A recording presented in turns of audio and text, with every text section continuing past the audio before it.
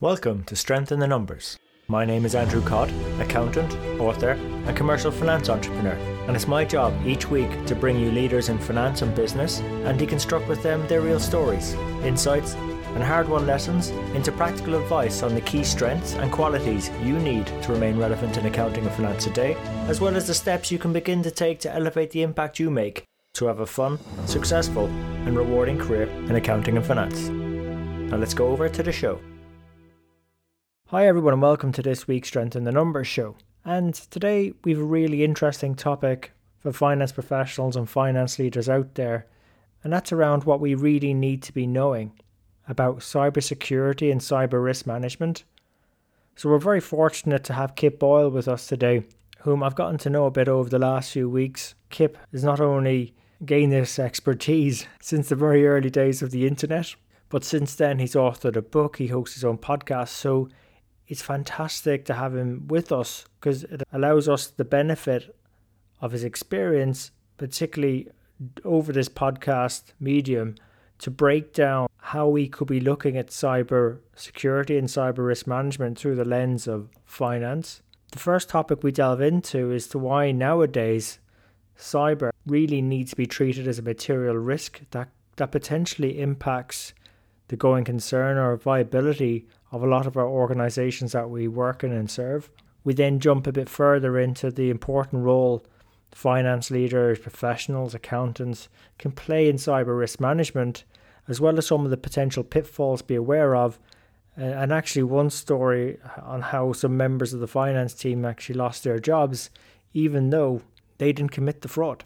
We then go through the story on actually how Kip got into cyber risk management, which I suppose 20, 30 years ago might have been an odd career choice.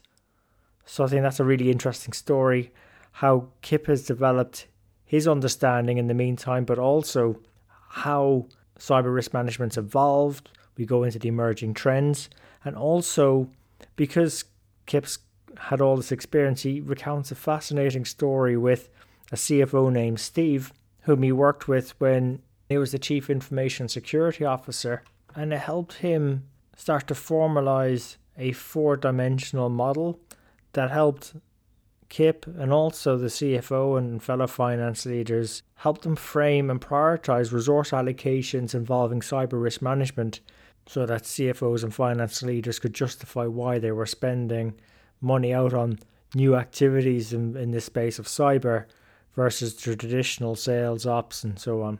So look, hope you find this episode insightful. I certainly learn so much every time I have a conversation with Kip.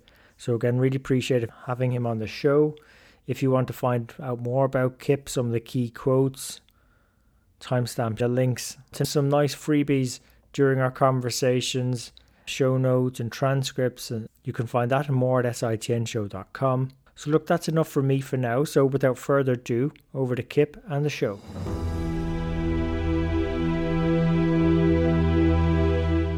So Kip, welcome to the show. Thanks, Andrew. I really appreciate that you've invited me to be here and to spend a little bit of time with you and your audience. We should be the ones appreciative of you here, Kip, because I've loved our conversation so far, so I'm really excited to share you with our audience. You've fascinating insights to share in a very important area. I think as finance professionals, leaders, CFOs, we need to understand a bit better, because I feel it's probably perhaps underappreciated from a business perspective. But before we get into that, would you mind maybe sharing with us how you got into your present career choice? Oh, happy to do it. Yeah. Just so everybody knows, I work in the field of cyber risk management, and I've been doing that for a long time. And the way I got involved in this is I was a lieutenant in the U.S. Air Force, and I was assigned to a unit on the Gulf Coast of Florida. And what we did there was we fired air-to-air missiles. And instead of having a warhead, they would actually have a telemetry package so that we could have a radio on the missile actually transmitting what the missile was doing as it was trying to track the target and then actually intercept the target. The whole point here was to fire the missile in a way where we would expect it to fail. And then we would learn more about its capabilities. And then we could use that information to make the missile hustle better ultimately. My job in the midst of all that was to make sure that the computer systems were running, because we would get that telemetry stream, we'd digitize it, we'd put it into the computers, we'd have scientists evaluate it and so forth. As you can imagine, that was all highly classified work. And so in order for me to do my job, I needed to learn how to protect that data, to protect those systems. And so I backed into it. And what's funny about it when I reflect on this and think about it is, for some reason, I had an affinity for the data protection part of our mission, which everybody else thought was nothing more than a giant pain in the ass. And nobody wanted to do it. And so there were all these additional duties. And once they found out that I kind of liked it, they all brought me all these additional duties. And I backed into this. I was the expert at all this stuff. And I don't know, but I just really enjoyed it. And that was back in 1992. And so here I am. I'm still doing the same work, but of course, everything changes, Andrew. So the job isn't what it was. And I love that. I love the fact that there's so much change because there's always new problems to solve. There are principles, though, right, that are enduring. And I think that's really a key part of my work is knowing what the principles are and then bringing them to a new problem, because that's what really helps me get by. Yeah, that's a great way of summarizing it, Kit, because the principles probably stay the same, but you must have seen so many things change from a technological perspective. Oh, yes. I think back in the early 90s, I think from one of our previous conversations, you were saying that it wasn't even being used in any commercial way. That's right. So, yeah, the internet you know, was nothing more than a research network. And there were defense contractors, military bases, universities, and that sort of thing. In fact, the terms of service on the internet back then were such that you couldn't sell anything like nothing at all. Even if you had like a bicycle that you no longer wanted, you couldn't actually say for sale my bicycle, as if you could on a bulletin board in a dormitory if you were going to school or something. You couldn't even sell so much as a personal item. And now look where we are, right? It's fascinating to watch the evolution of the internet and how it has enabled so much. But has also, of course, everybody knows, has also opened the door to crime on a global scale that we've never seen before. Well, that's it. Crime is probably, for a lot of businesses, moved from something that was quite local to global. And like people probably thought the internet or the cloud is this sort of place. But it actually, one thing I loved again about getting to know you and your work was actually the cloud isn't just a place, but it's a business model. And just like cyber risk management, the cyberverse we're in, it is a place where perhaps we can make some commercial gain from. Mm-hmm. But when there's an opportunity to make some commercial gain as a business, there's also the risk involved with that too, that we could perhaps make a loss from all these new places that we never had to worry about. The cloud is new and different, but at the end of the day, there's something that's enduring here, which I think would help people understand, which is the cloud is just somebody else's computer. All right. At the end of the day, it's just somebody else's computer. And that means that you're entrusting somebody with your digital assets. And so you've got to think that through. What will they do to protect my digital assets? What will they not do and therefore are counting upon me to do? Because they can't do everything. They're going to do a lot, which is super helpful. Like most of us don't want to run the kind of data centers that Google and Apple and Amazon run, right? Because they're incredibly expensive affairs. They're enormous. And we don't want that. We don't want to have to purchase hand geometry readers and iris scanners and all that stuff. So the cloud takes that off our plate, which is wonderful. But what cloud doesn't take off our plate is that we've got to still do permission management, for example. We still need to put the right permissions on our files. But with cloud, we no longer have a small team of highly trained IT administrators who deeply understand that permission model and set it correctly. We now have everybody in the organization is now playing the role of permission manager, but none of them have been trained how to do this. Yeah. So actually talk of that, training accountants, finance professionals, we go through an awful lot of training accreditation. So cyber risk management was not an area we covered. So and that's true for marketing people and data scientists and extrapolated across the organization. So Kip, bit of a crash course for us as it pertains to the finance leaders listening in today in our audience. What are their sort of main responsibilities in your mind in this place, and how could they perhaps look at digesting this in an easy manner? Yeah, cyber risk may in the beginning seem abstract and difficult. right? And it is both of those things, but it's not too abstract and it's not too difficult for a finance leader because finance leaders deal with abstract things all the time. That's what I was thinking. Yeah. So this is just a different type of abstract. And so if you can handle preparing quarterly statements and that sort of business, and if you can look at a complicated spreadsheet and then tell a story to a business leader about what the spreadsheet's really saying, if you can do that, then I would say that you have the skills to actually approach cyber risk. Now, I think from a responsibility perspective, it's not about getting permissions correct, although that's certainly part of the landscape. But what I would encourage finance leaders to do is to realize something very important and then act on it, which is cyber is a material risk.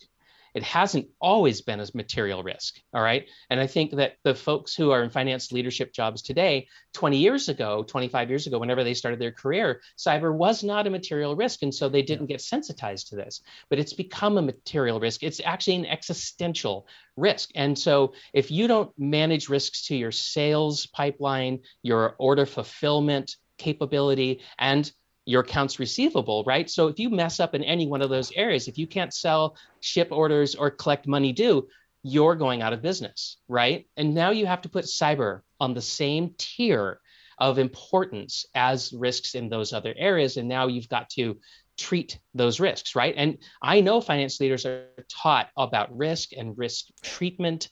So this is just something else you're going to put into your field of view as you treat it. Now, that's one thing, right? Is that cyber is a material risk, so it must be treated appropriately. But there's a second responsibility that I really want to point out, which is you have to make sure that the cybersecurity budget is creating as much business value as possible.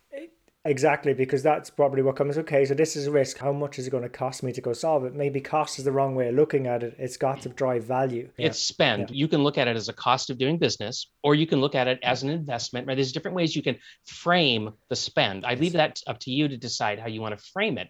However you frame it, you need to realize that it's not negotiable for the most part. Would you negotiate away a material risk of any other kind? You wouldn't, right? You wouldn't just accept a material risk as being, well, that's just the way the world works and I'm not going to spend any money on it. You wouldn't do that. So it's the same thing here. But you've got to make sure there's great business value.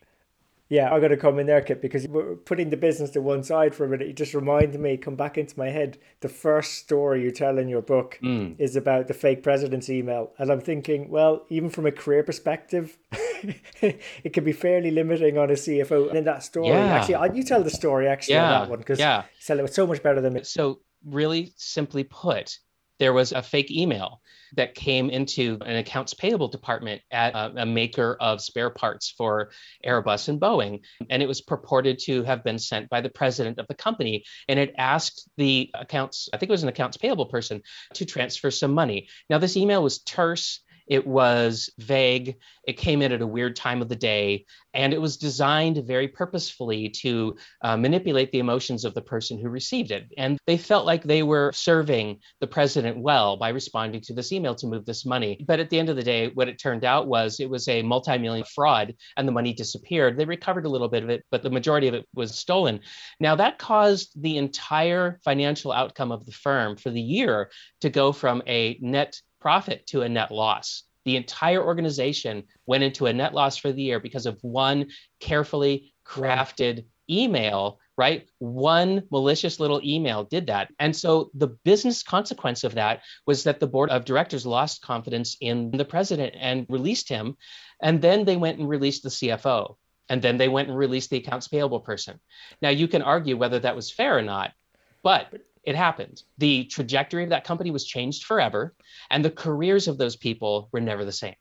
So I think with a lot of these, there's a financial implication, a financial outcome, and I think that's why it's very hard to divorce the CFO or the finance team, even someone in accounts payable from it. And think about it. A typical finance leader would probably say something, well, that wasn't fair because it was a fish and the IT people should have stopped it. No, thanks for playing our game. You're wrong, because you can't depend on the IT people to stop all phishing attacks. And phishing attacks come by the millions. And they're very carefully crafted. These are not really technological attacks at all. These are cons. These are emotional manipulations. This is what you call social engineering. And so the right mitigation for that, quite frankly, is better process. It has nothing to do with technology, really.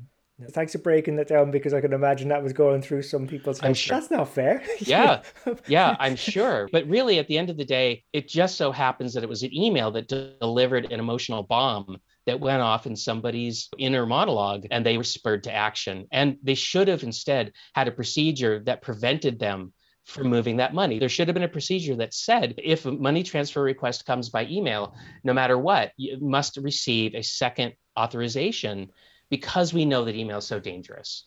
Yeah, exactly. And again, I'm thinking that second authorization, something like that's definitely been with me, even in my more junior roles as well. Like, that control has been there. Yeah. And that's not an IT control. That is No. a finance control. That's Yes. just good control. That's right. That's just good control. Exactly. And that's why my allegation here is that you don't need to be a technological wizard to understand cyber risk and to treat it.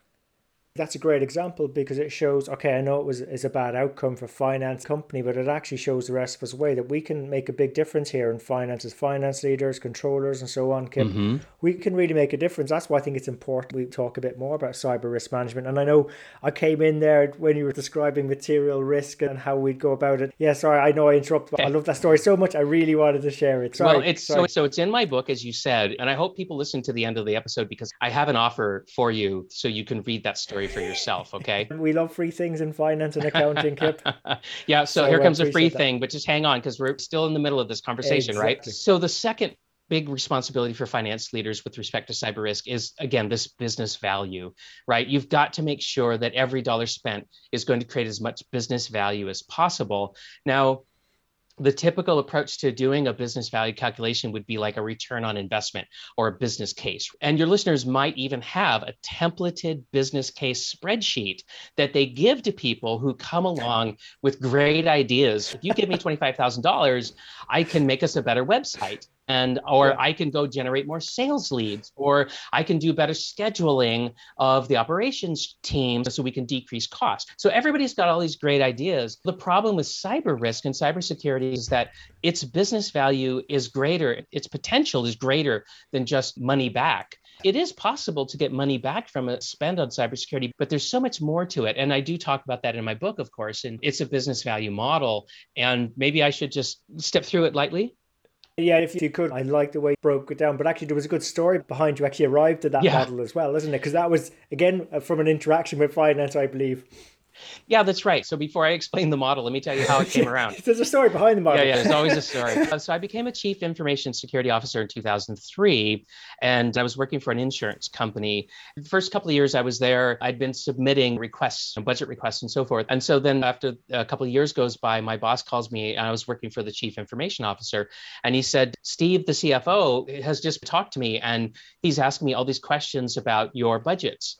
And I said, okay, what does he want to know? And he goes, actually, I think you should just go talk to him, which I thought was strange. Wait, you want me to go talk to your peer? Well, why don't you tell him? I got things to do. Like, I don't get this. So I was just a little confused. So I went to go talk to Steve, the CFO, and he was great. I didn't know what to expect, but he was fantastic. And really what he said to me was, I've been seeing your budget requests come through, and I just don't know how to think about them. And I said, well, say more. And he said, you want $25,000. He picked one up, right? He said, you want $25,000 for this gizmo, this cybersecurity thing that's going to help us do something with phishing. And I said, yes, that's right. And he goes, well, but over here, I've got another business case for 20, and they want to redo our website. And I've got one here where they want to generate more sales leads. And I've got one here for a new scheduling system for the customer service department. And he goes, I understand those other ones, but I don't know how to understand yours. I got $25,000 to spend. What do I spend it on? Right now, he was actually doing me a big favor, because I think he could have easily have said, Kip's proposal is gobbledygook. I don't understand it, and I don't have any time for this. I'm just going to spend it on something I understand and that the CEO will understand. Because remember, the CFO has to tell the CEO, hey, we're going to approve this $25,000, 25,000 euros, whatever, to increase sales leads. And we know, because this is our conversion rate, that should show up as this much top line revenue increase. So it's very straightforward. But if he's going to approve mine, how does he explain that? How does he tell the CEO that was a good spend? So that's what this was all about. Is Kip, help me know how to tell people about this. And so I said, this is great. wonderful, let's work together. And so it took months of back and forth and back and forth and back and forth, and me trying something, because I was talking ones and zeros at that point in my career. I didn't know it. I thought I was actually doing pretty good, not talking in ones and zeros. But this was formative, right? This was formative for my work that I do today. If I hadn't gone through this with Steve, the CFO, I don't think I would be nearly as able to help people as I do today. Yeah, I'm glad you elaborated on that story, because again, I think even some of our audience could relate to sometimes when we're talking to operations or sales, we could be talking in ones and zeros. It's just pounds, pence, dollars, euro, and we're just trying to meet each somewhere in the middle so we can get some common language, so we can explain. I think if you can explain what someone's doing to someone else, you're doing well. And I think that's what I love about your business. Yeah, so this is about explaining why are we doing this and what's in it for you? Because really what we're talking about here is a complicated sell, right? It can't just be Kip saying, give me 25 grand. It's got to be, and because when every one of those other proposals is denied because Kip got the 25 grand, they all want to know why. Exactly. Wait a minute, you're telling me that you're not going to let me generate more sales leads, redo the website, better schedule my folks? What could possibly be more important than that? That's the question. Exactly. The CFO's got to answer that question. So that's how I came to create my business value model. Now, it's in my book, and so I'm not going to unpack it fully, but I'm going to tell you what the 4 dimensions are. So there's increased reliability of operations. That's one way that cybersecurity spend can come back as a bonus or as a positive for the business. Reduced legal risk, reduced technical risk, and then finally, financial return. So those are the 4. Now, what's interesting about cybersecurity is that a dollar spent on cybersecurity could deliver value in one of those 4 dimensions, or 2 or 3, or possibly even all 4 of those dimensions at the same time.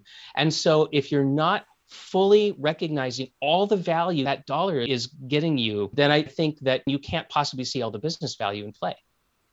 Yeah, you really deconstruct it and unpack it nicely in the book, and again, I even saw a lovely 1-pager on it as well. So again, it's a great concept. It made complete sense to me. I encourage our audience to go check it out as well. Kip, that's I guess where we could look to make a difference going forward. Where's cyber risk management evolving? What upcoming trends we need to be mindful of?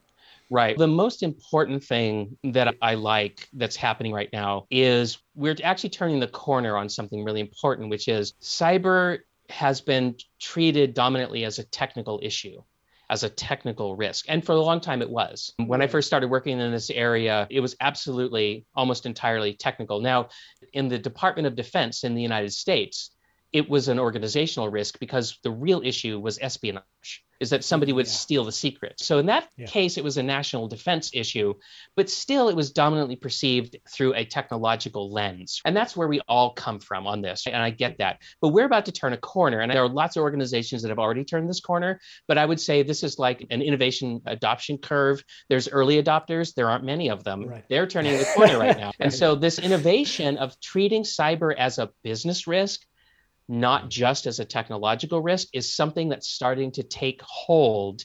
And I think this is amazing because when you treat it as a business risk or as an organizational risk, you can now bring more of your existing resources into the problem space. And one example is what we already talked about, which is why shouldn't there be a dual authorization on a request to move money that comes in as an email? Which email has no authentication whatsoever. It's totally untrusted. Anybody can say anything. Anyone can pose as anybody in email. So why shouldn't we have that? So there's process. You can make some process changes to combat cyber risk. You can train people, right? You can actually help them see their work a little differently so that they're a bit more on guard. From a management point of view, you can better set up your folks for success by making the right policies, by allocating the right resources and the right quantity of resources. And of course, there's all the technology. So you get 4 really powerful engines that you can put against cyber risk when you think of it as a business issue. And then I think you're really rising to the challenge that I've put in front of the audience, which is cyber is a material risk. And how else are you going to deal with it unless you bring all 4 of those dimensions into the picture? Yeah, there's probably a lot more dashboards emerging in organizations that starts breaking that down, allowing leaders to communicate that to their boards and whatever. This is what we're doing in this space. This is how we're dealing with these material risks.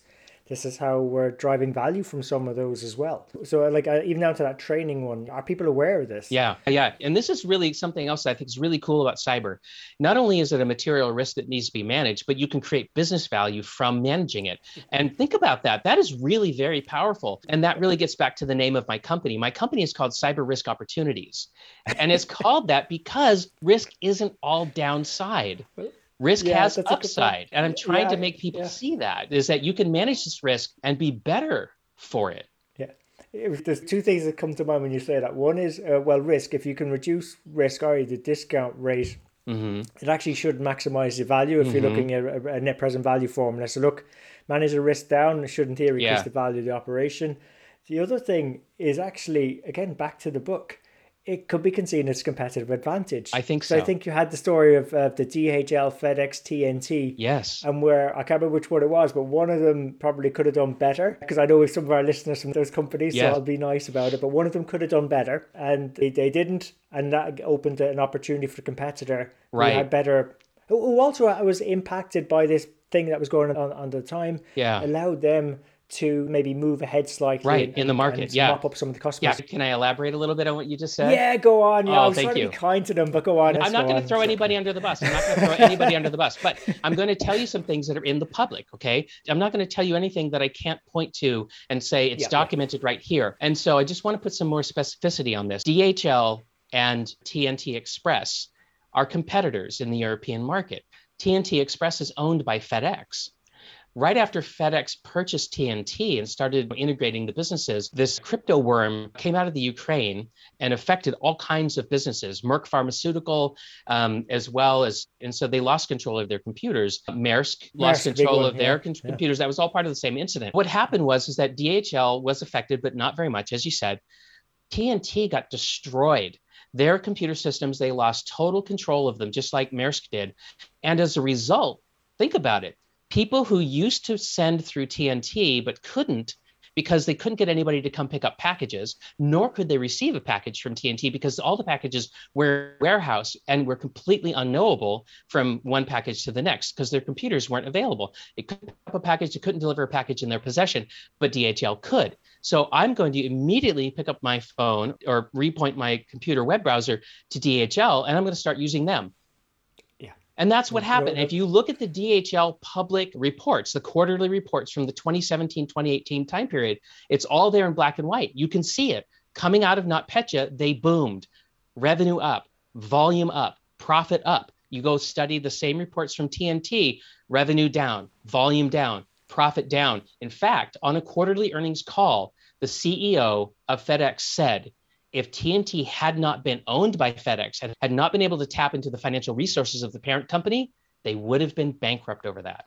That's amazing. So what a competitive advantage. So all DHL did was kept the doors open. That's all they did. That's all, And they accrued this massive benefit. They didn't put anything on sale. They ran no promotions. They didn't have to spend anything on marketing or anything like that. They just kept their doors open. And oh my goodness, look at that. Look at that powerful competitive advantage to just keeping your doors open when your main competitor cannot. Yeah, so coming back to Steve, the CFO, so there he had in front of him something, a better website, improve the operations, more sales. Should have just given Kip the 25K and it'd be grand. Competitive advantage built. So I like to make it sound all rosy, but I got to be honest with you. Cyber risk is difficult for people to understand. It's rarely discussed.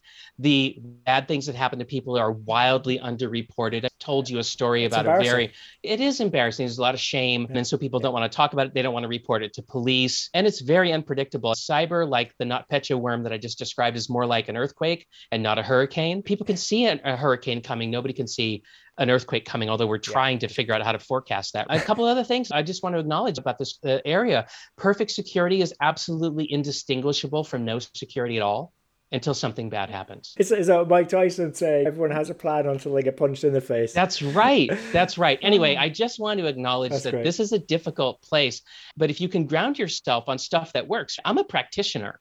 Everything that I wrote in my book and everything I do is based on me being feet on the ground, working with people in the real world, getting things done. So that's what I have to share with people. Awesome. Hey, Kip, no, look, you've given us some fantastic advice there, and I love the stories.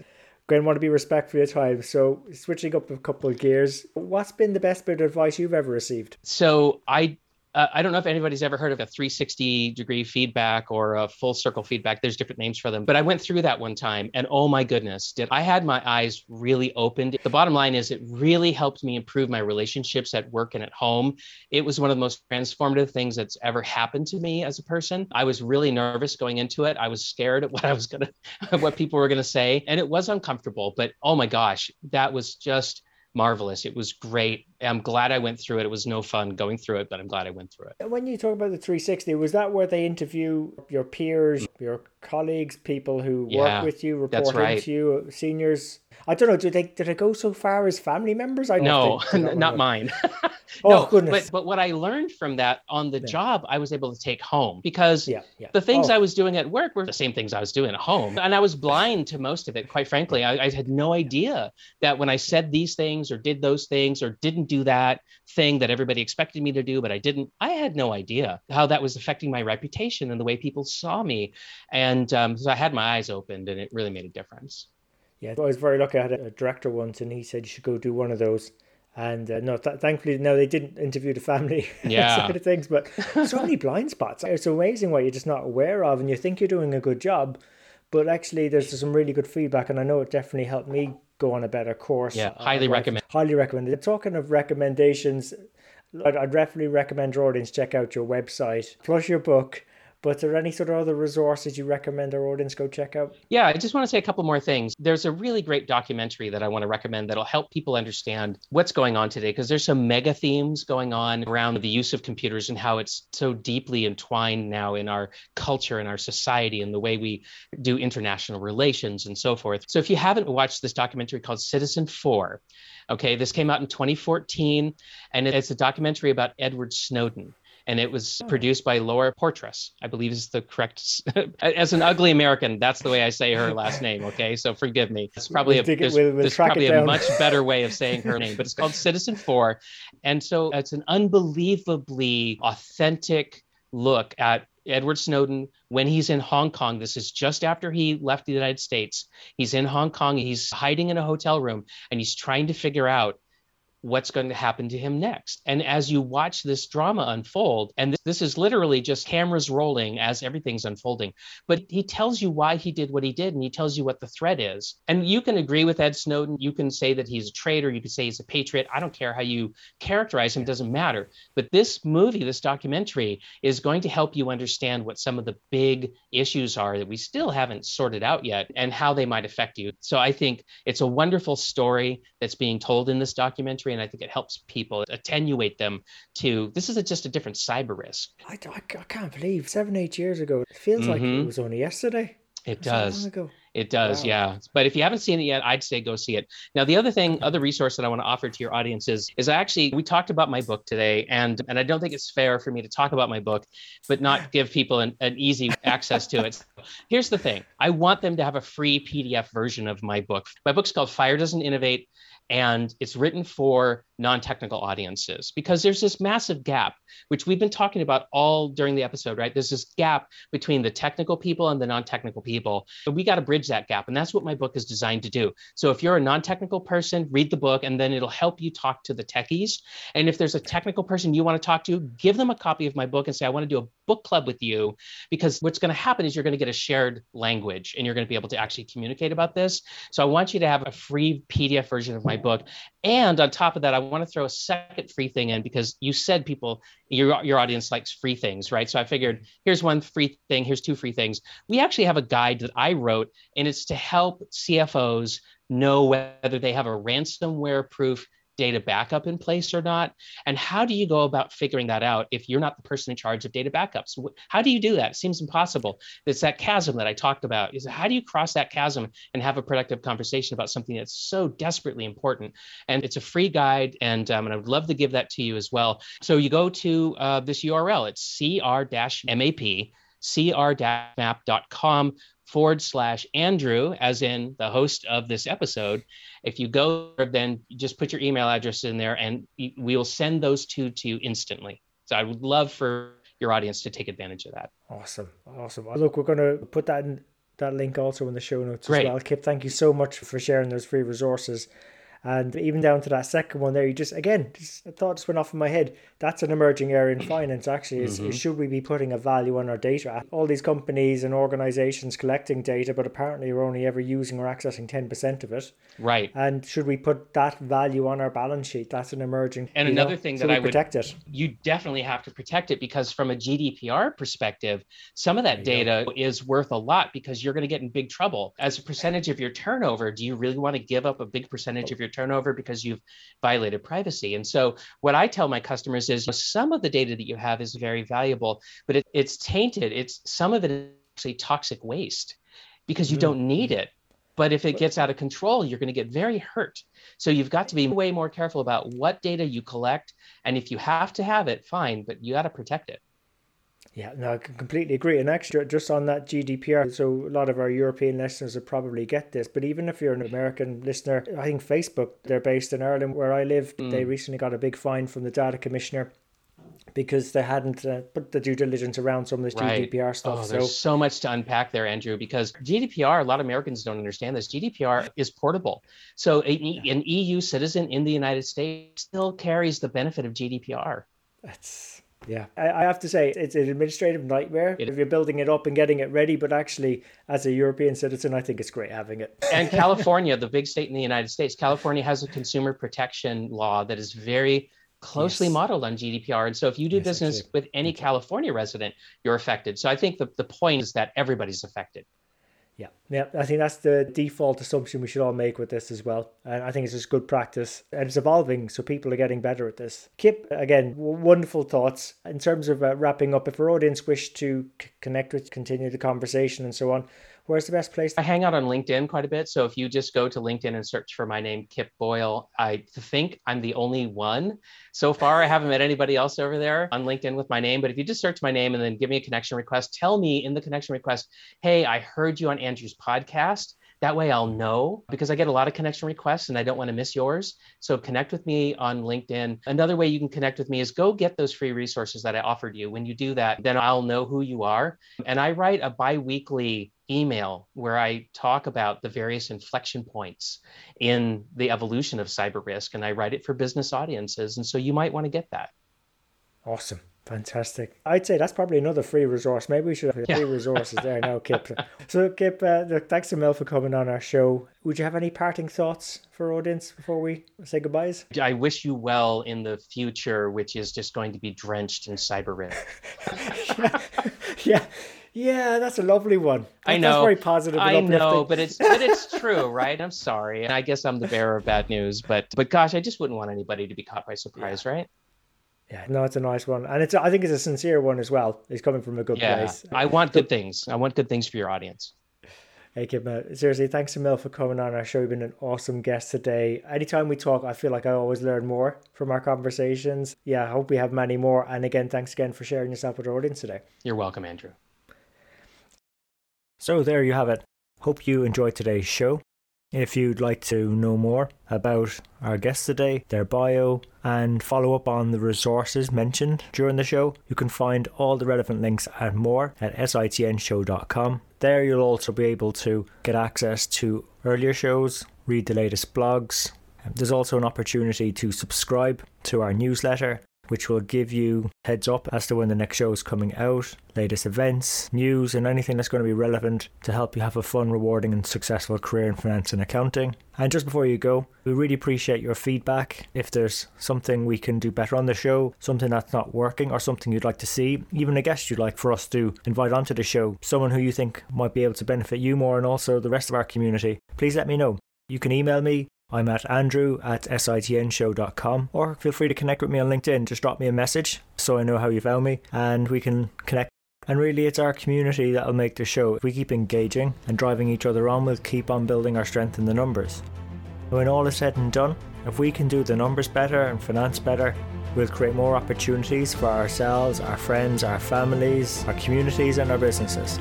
So until next time, have a good rest of the week, take care, and let's keep building our strength in the numbers.